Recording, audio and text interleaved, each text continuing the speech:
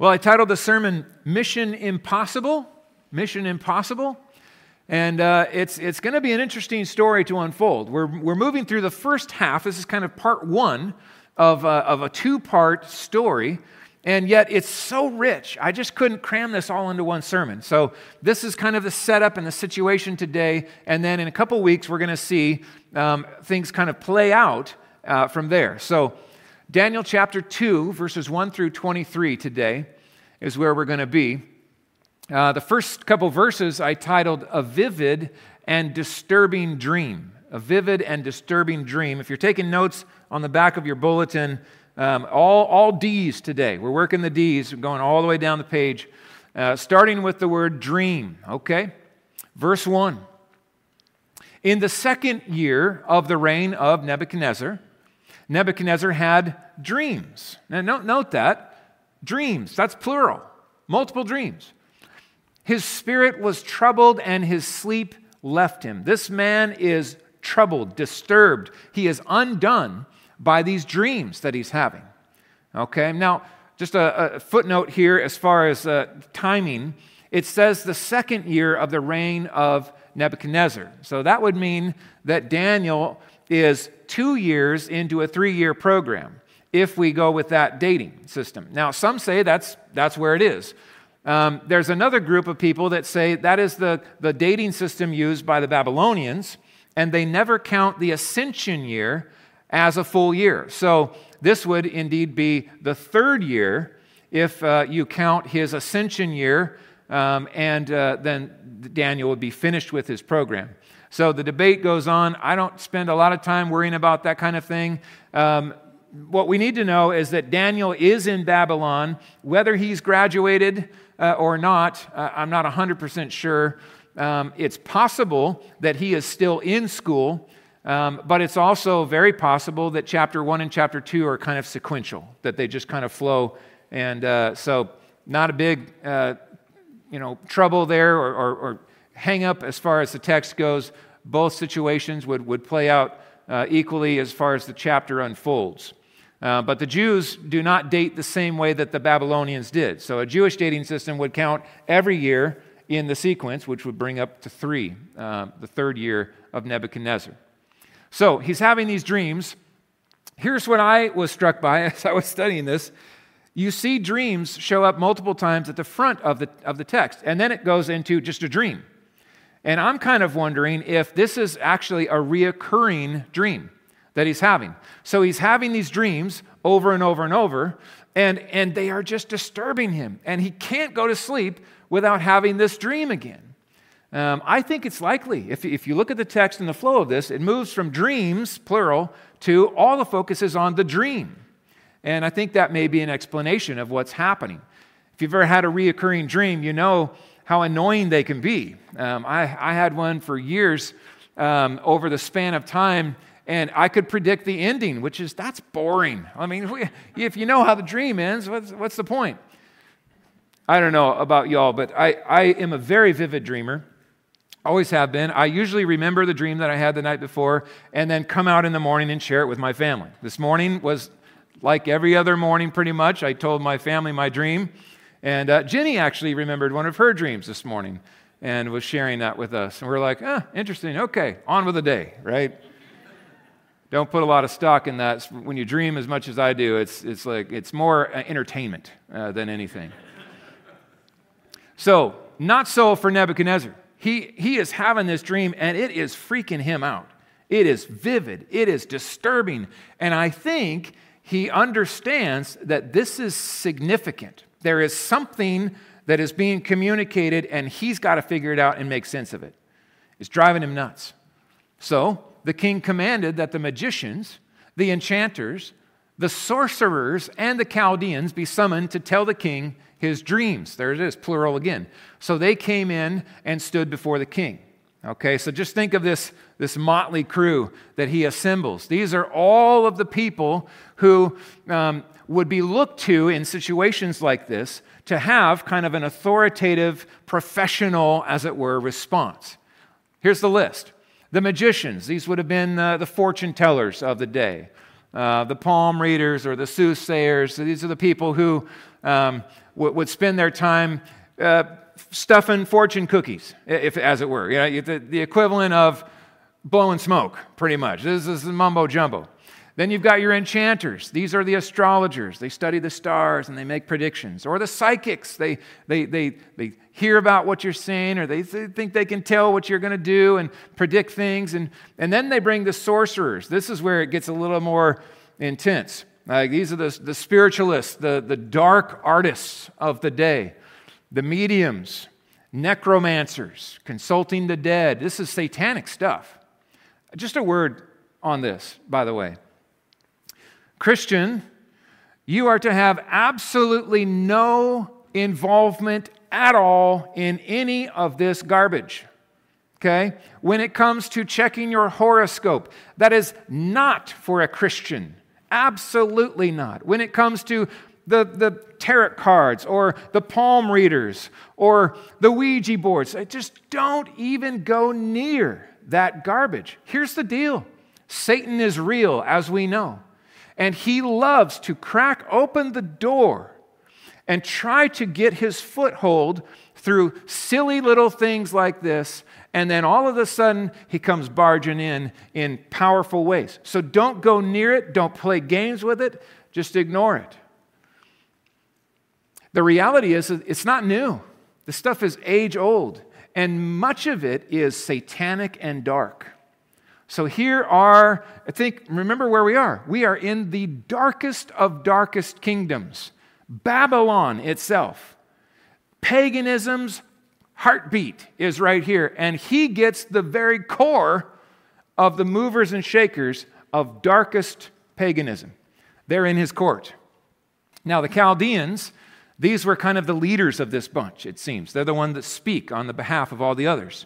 They would have been probably the oldest and the most established wise men of the day.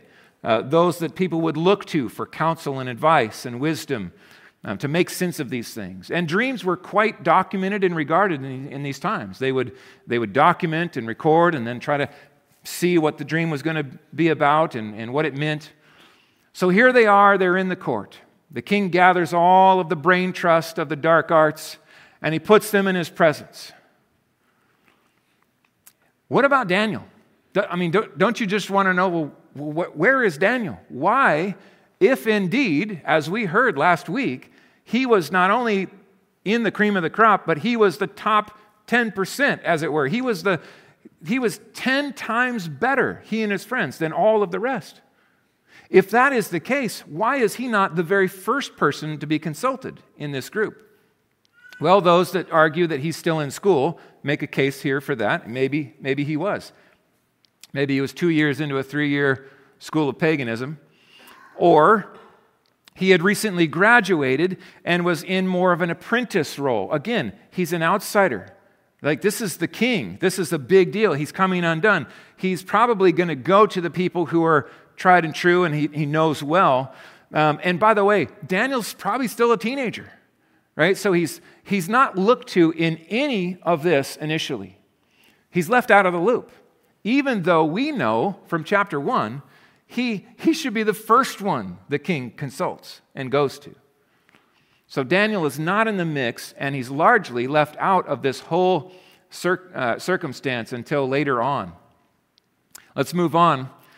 Verse 3, an impossible demand. An impossible demand. 3 through 11. The king said to them, I had a dream. Okay, and you see that there's value here in seeing it. We went from dreams to a dream. I had a dream, and my spirit is troubled to know the dream. The Chaldeans said to the king in Aramaic. Now, if you're interested in the language side of things, this is where the Hebrew transitions in the book of Daniel to Aramaic. For a number of chapters, it carries in Aramaic. So that would have been the spoken Babylonian word of the day. And I love that the book comes to us this way. You really get a taste of the experience that Daniel had. So here's where the Aramaic begins. O king, live forever. They start with flattery, which is, a bit of a sign. You get a sense for how the king kind of views this group. He is a skeptic. Okay, you're going to see that unfold. O king, live forever. Tell your servants the dream, and we will show the interpretation. What a statement. Bold statement. Let's go on. The king answered and said to the Chaldeans, the word from me is firm. Now, if you have a King James Version translation, it says here, the thing is gone from me, which may lead you to believe that the king doesn't remember the dream. And I'm frustrated even by titles in Bibles. I think the New American Standard says the forgotten dream at the top. I don't believe that that is a good translation of this Aramaic. I think most translations would say exactly what this is kind of, the emphasis here is, the word from me is firm. Basically saying is, I have spoken, I'm serious about this. Don't think I'm changing my mind. This is the word. If you do not make known to me the dream and its interpretation, catch this, if you don't make known to me the dream and its interpretation, you will be torn limb from limb, and your houses shall be laid in ruins. And at this point, you got to remember, these people are just listening, oh, this is a normal day, king kind of upset. We'll come in here, smoke and mirrors, say a few things, throw a few fortune cookies around, it'll be fine. All of a sudden, he says this, and you're like, did he just say that if we don't tell him the dream, he's going to tear us limb from limb? And know this. This is Nebuchadnezzar. He doesn't just blow smoke like these guys are used to doing. Now, the opposite of this is wonderful. If you show me the dream and its interpretation, you shall receive gifts and rewards and great honor. Therefore, here's the demand. Show me the dream and its interpretation. I don't believe it's because Nebuchadnezzar forgot the dream. I think, frankly, that he's had this dream for weeks, and every time he falls asleep, there it is again. What is going on with this? I think he wants to make sure that these guys aren't tricking him or just lying or deceiving him. And I think he's got an inclination that this is some of what they've been doing, which, again, sets the stage for the contrast here between Daniel and the truth that Daniel speaks and all this pagan darkness and the mumbo-jumbo the king was used to dealing with. So, a sleep-deprived dictator, right? Just put your mind around that. Think North Korea or something like that. This man has consolidated power, and when he wakes up on the wrong side of the bed, people die. This is how it goes. It's Nebuchadnezzar. This guy's not safe to be around. It gives us a little bit of a view into the ministry of Daniel. This is the kind of context that Daniel operated in. Not easy. It would require tremendous courage to serve a man so volatile and inclined to violence. The situation is high stakes. As opposed to last week where Daniel and his friends, when it came to the food, like if the Lord didn't make the kale and the carrots sustain them in a better way than the meat and the king's food, well, then they would just be forced to compromise. In this situation, they die. Like it's curtains. There's no wiggle room here. Either do it or you die. Forgotten dream, I addressed that. I don't believe the dream is forgotten. I think it's vivid and it's clear in his mind, but he is putting a test forward.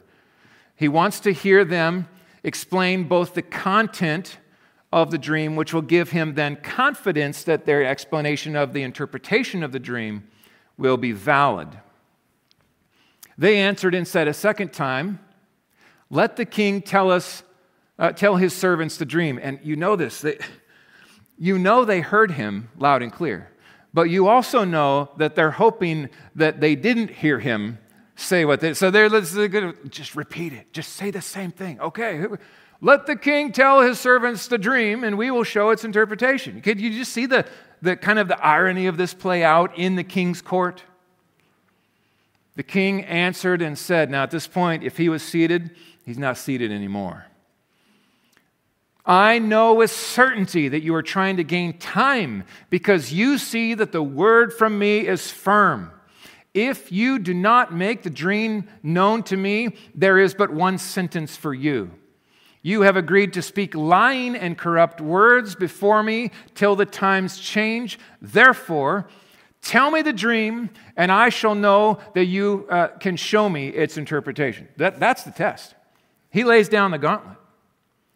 You tell me the dream, and I'll trust you to give me the interpretation. If you can't tell me the dream, it's not going to go well. It is a test of truthfulness. A test of truthfulness. And friends, what Nebuchadnezzar wanted way back then is the same thing that any sane person would want today. What is actually true? I don't want to hear the spin. I'm sick of the news stories spinning it up for their propaganda and their goal and assigned truth. And no, what is true? Tell me objectively, what is the facts of the story? It is right for believers to long to know what is true. And friends, with the Word of God, we have it. We have truth with a capital T. It is absolute truth. It is unchanging truth. It is truth that is sufficient, and it is preserved, and it is so good. It's simple and clear. It gives us the equipment that we need. The struggle that Nebuchadnezzar was having is he was sick of people telling him lies. This is such a setup for Daniel. The man of God who comes to speak words of God. It's one of the reasons we gather together and we sit under the preaching of God's word.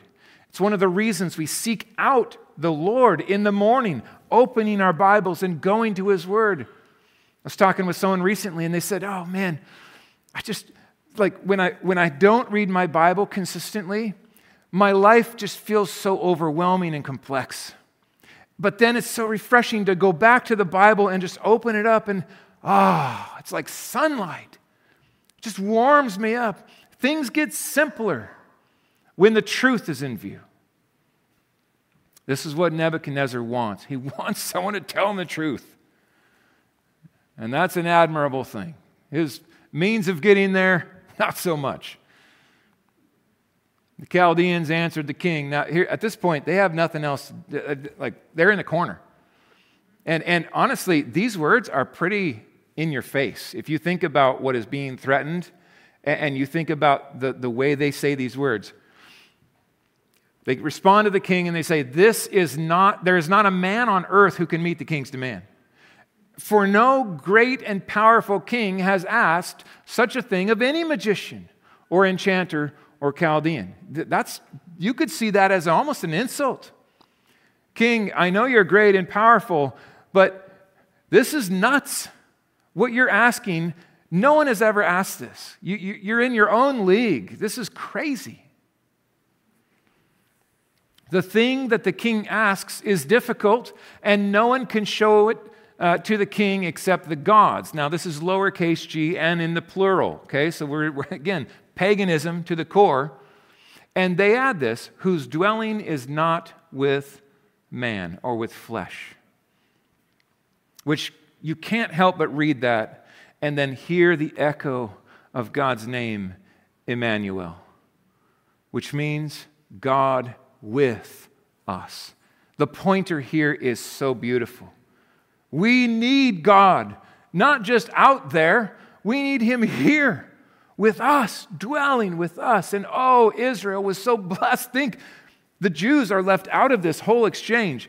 And they are the ones whose legacy is that God dwelled with them. We are those, by God's grace, who will be in the land someday face to face with our Savior, our Lord, the God of all of creation. God with us. In short, the pagan brain trust concludes this: mission impossible. There is absolutely no way this is happening, and basically, we're dead men. You're going to have to kill us all because this can't be done. That's what they conclude. You couldn't ask for a better setup for God's man. Mission Impossible. Oh, friends, how quickly we run to this place. And it was just, well, there's no precedent for it. There's no medical solution. There's no this. There's no that. Oh, there's no way. Friends, we serve a God who does the impossible. We are a people who know this, and we are reminded of things like this when we study these passages. Is there ever a mission impossible for God? Is anything too hard for our God? No. No man can do what you are asking. Now, in a sense, they're right. No man left to himself can do this. But a man who walks with the God who is, the capital G God, Yahweh, he is able, and we will see that unfold. An ominous decree, verses 12 through 15. An ominous decree. Because of this, the king was angry and very furious. Now, sometimes the language fails. This is in Aramaic, so they're making a point. This reads sort of awkwardly, but it's so true. How do you describe a man who is absolutely losing his mind in anger? Probably something like that. He was angry and very furious. The king is freaking out at this moment. And he commanded that all the wise men of Babylon be destroyed.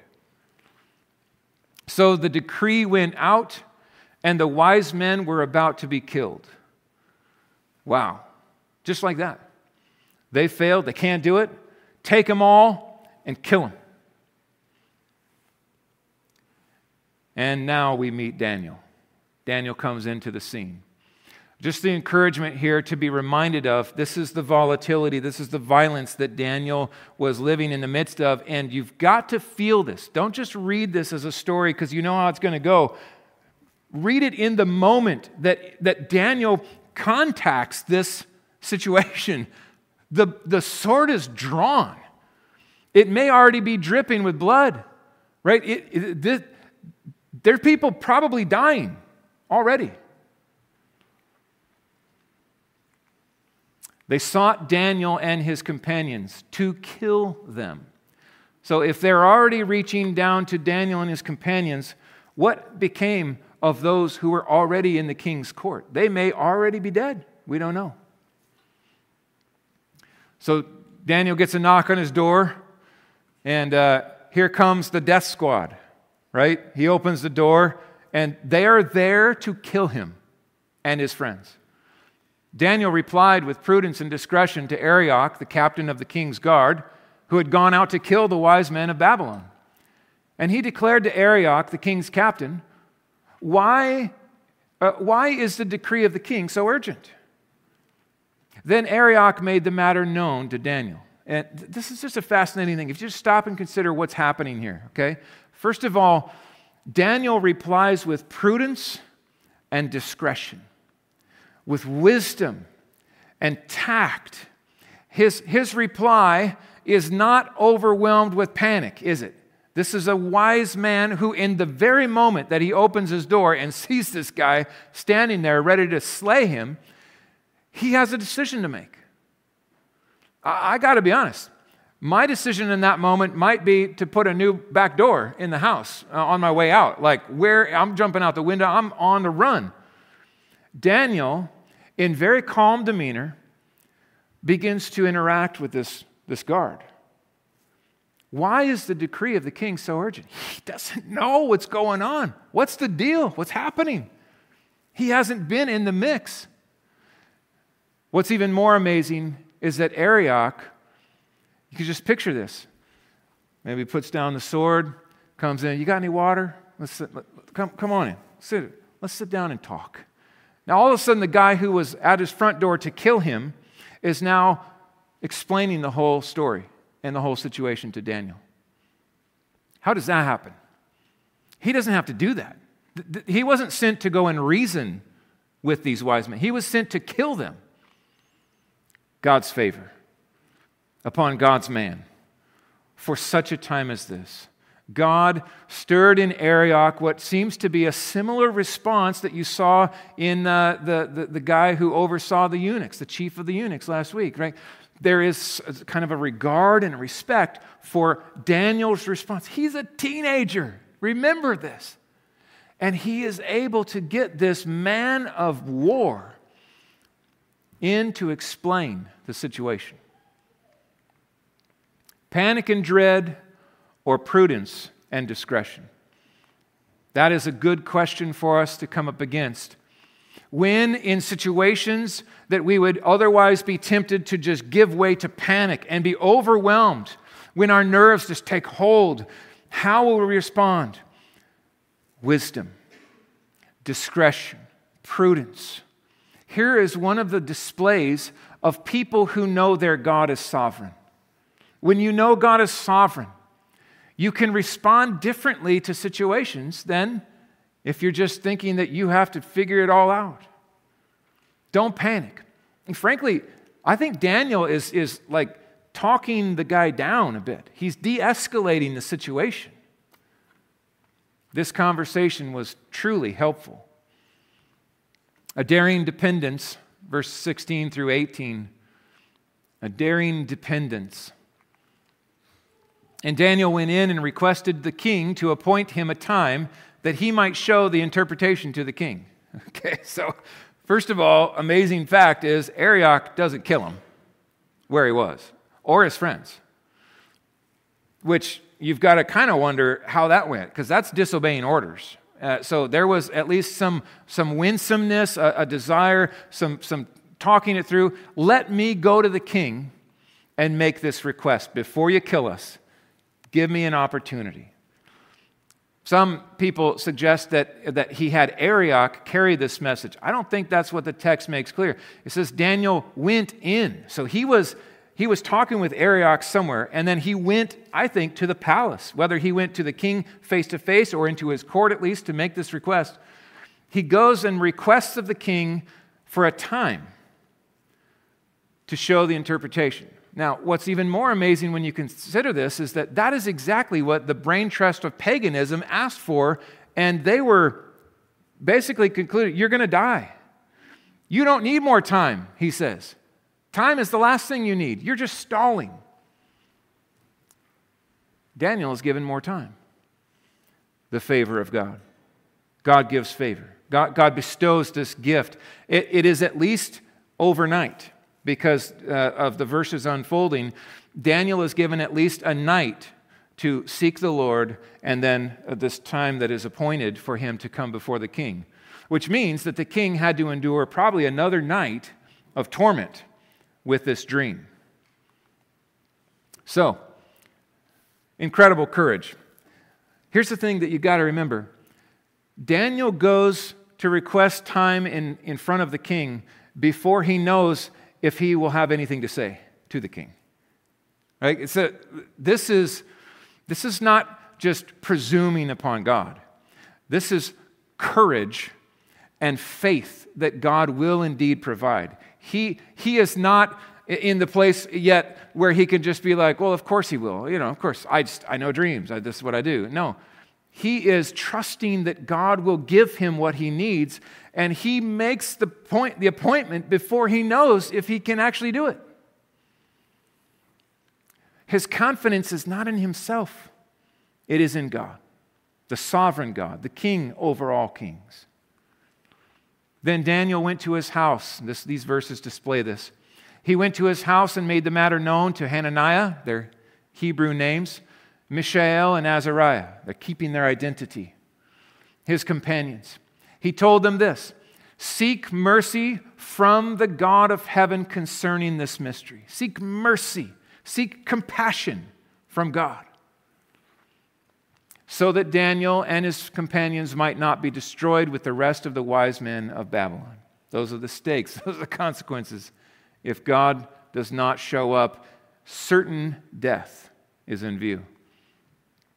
Daniel, you could say, is one of the greatest examples of prayer in all of Scripture. It's a reoccurring thing throughout this book. This man prays. He goes to the Lord in prayer. He prays and trusts God.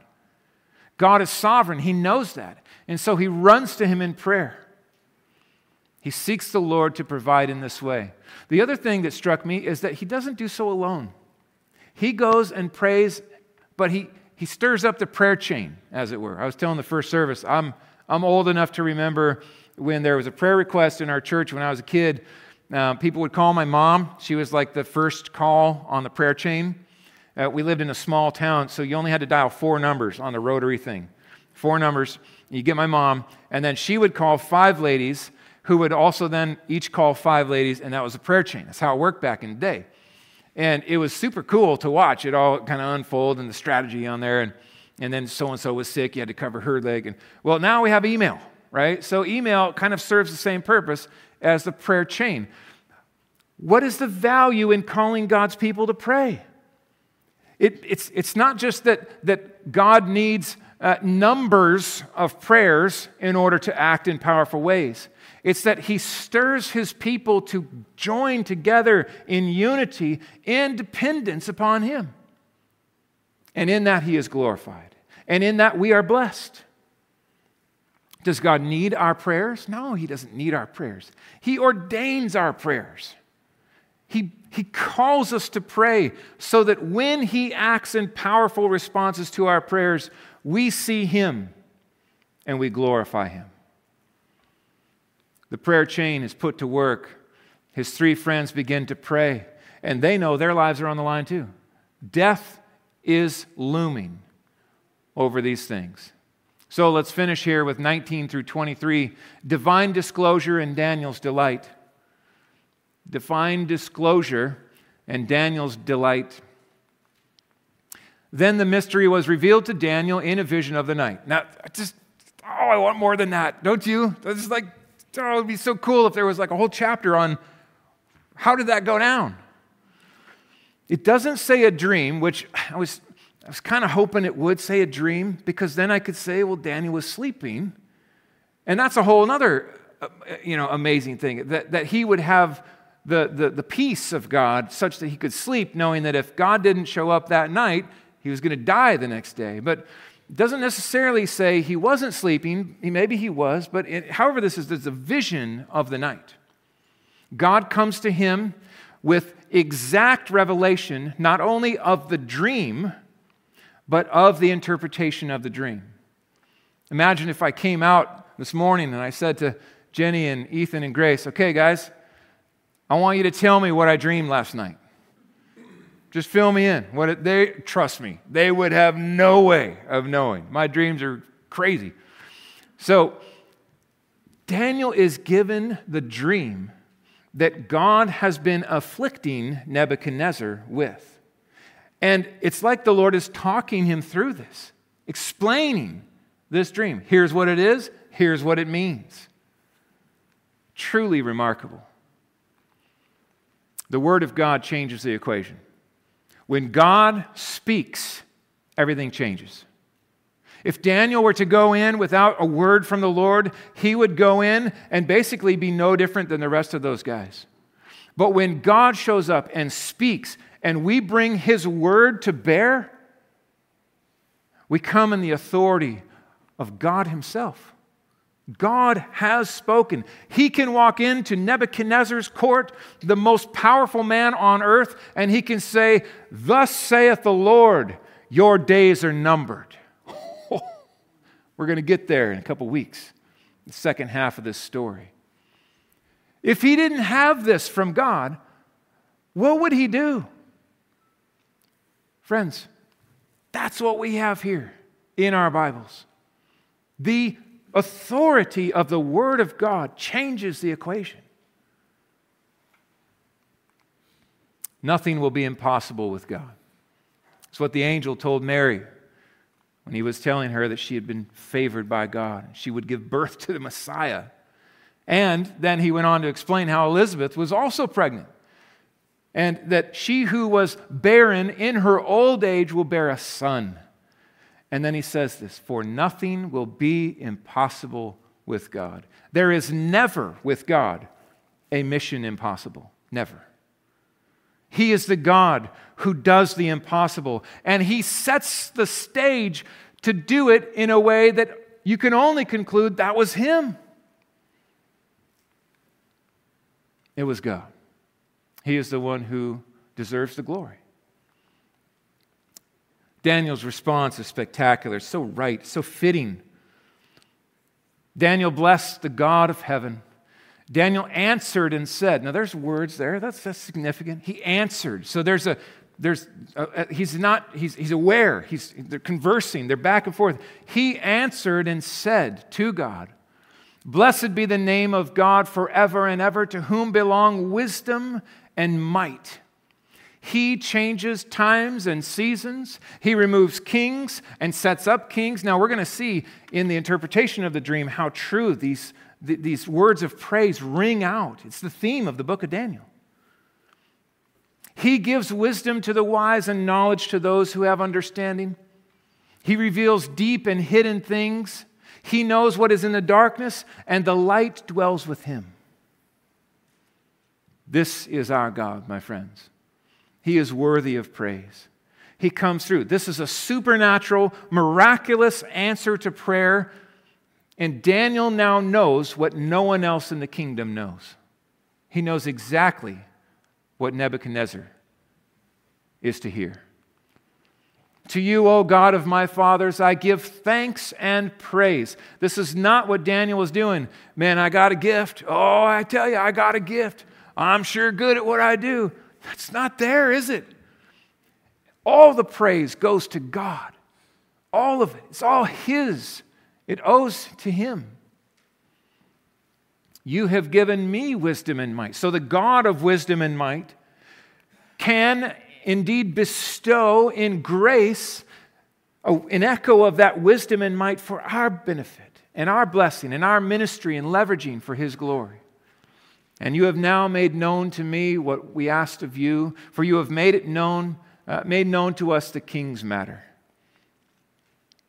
Spectacular praise. It's highest praise for the Most High God. One of the Psalms mocks the gods of Babylon. It mocks Nebo, and it mocks the other gods. That they're just these pagan altars and these wimpy idols that are set up. It says those who worship them become like them, just dead and lifeless. We give praise to the Most High God, the God who is. Response this morning, we're going to stop there. Come back and we'll finish this account. It's spectacular how it unfolds. But this morning, just a few thoughts here. There's so many ways we can apply this. One would be this. When you're tempted to panic, pray. When you're tempted to panic, pray. I did this just recently. I had a situation come up, and it was just unnerving me. And I just was overwhelmed with this dread and fear. And, of course, fear is a prophet, right? Fear always wants to prophesy the worst possible outcome. And usually fear is wrong, but fear is powerful, and it just can grip you. And, by God's grace, He stirred me to pray, and I just felt that fear fall off. It was so tangible, such a special gift of God in that moment. When you're tempted to panic, pray. Go to Him. Go to the one who's sovereign. Be reminded that you're not. You're not sovereign, but you know the one who is. Run to Him. You might say, well, Pastor, if God is sovereign, why do we need to pray? If God is as sovereign as you're saying He is, what's the whole point of prayer? It's a question that should be asked if you really see how in control God is. And this is my response. If God is not sovereign, why pray? You see what I mean? Like, if we pray to a God who is inept, who is up there but not able, a God who is not in control, then He might be like, wow, man, thanks for letting me know. I wish I could do something. I'm feeling for you. Hope it works out. Why pray to a God like that? That's not the God who is. The God who is a God who is able, who is in control, and we pray to Him because He is sovereign. You could say it this way. The sovereignty of God is expressed in the dependence of His people. That is one expression of His sovereignty, because He's stirring us to pray and then answering the very prayers that we pray to display His glory, to show us His power. A God of wisdom and might. Pray to that God, the God who is Yahweh. The same God Daniel prayed to is the one you pray to. Same God. Hasn't changed. The same God. With God, all things are possible. Jesus said this to His disciples when He was talking about a rich man entering the kingdom of God. It's easier for a camel to pass through the eye of a needle. And they said, well, then who can be saved? And Jesus responded and He said, with man, this is impossible. But with God, all things are possible. If you're tempted to despair, if you have a situation, someone you've been praying for who is just lost in sin, rebelling against the Lord, a situation that seems dire and hopeless, a situation you prayed for years, and you just say, I just don't think it's possible. Keep praying. Keep praying. Because God may indeed just ordain that another 3 or 4 years, or 6 or 7, or 10 or 20 years of dependence would be just the right amount of prayer to watch Him act. Now, it's mercy, right? We don't demand of God. We don't tell God what to do. We request of God. Lord, we pray if You'd be so pleased in this situation, show Your mercy and kindness and compassion. We don't deserve it, but we look to You and we pray that Your name would be glorified in whatever You decide. With God, all things are possible. With idols, nope. It's mission impossible. You look anywhere else, it's mission impossible. I'll close with our call to worship. For all the gods of the peoples are worthless idols. But the Lord made the heavens. That's our God. Splendor and majesty are before Him. Strength and beauty are in His sanctuary. Ascribe to the Lord, O families of the peoples. Ascribe to the Lord glory and strength. He answered Daniel's prayer, and He saved their lives. Ascribe to the Lord the glory due His name. Let's join with Daniel in praising the sovereign God. Bring an offering before Him. Come into His courts. Worship the Lord in the splendor of holiness. Tremble before Him, all the earth, including Nebuchadnezzar. Tremble before the God who is. Let's pray. Lord, we are coming into Your presence again. We come together. We thank You that You are a prayer-hearing God. Thank You that You would take time to listen to the likes of us. Who are we? We're the nobodies. But You love us and You've made us Your own. You've called us sons and daughters through Your Son, Jesus Christ. We bless You, oh God. We join with Daniel to bless You, to delight in all of Your glory, Your beauty, Your power.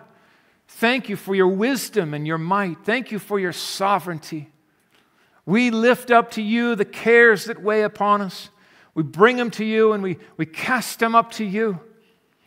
We delight in depending upon You because You are strong, You are good, You are faithful. Thank You that You never change. You could never get any better than You already are. You are the best good and You always will be. We delight to join in dependence with You as Daniel and his friends did. We give glory to You for the way You answered their prayers, and we think even of this past week, the way You've answered our prayers. Father, we thank You for Your kindness to us in these ways. We love You. We pray these things in Jesus' name. Amen.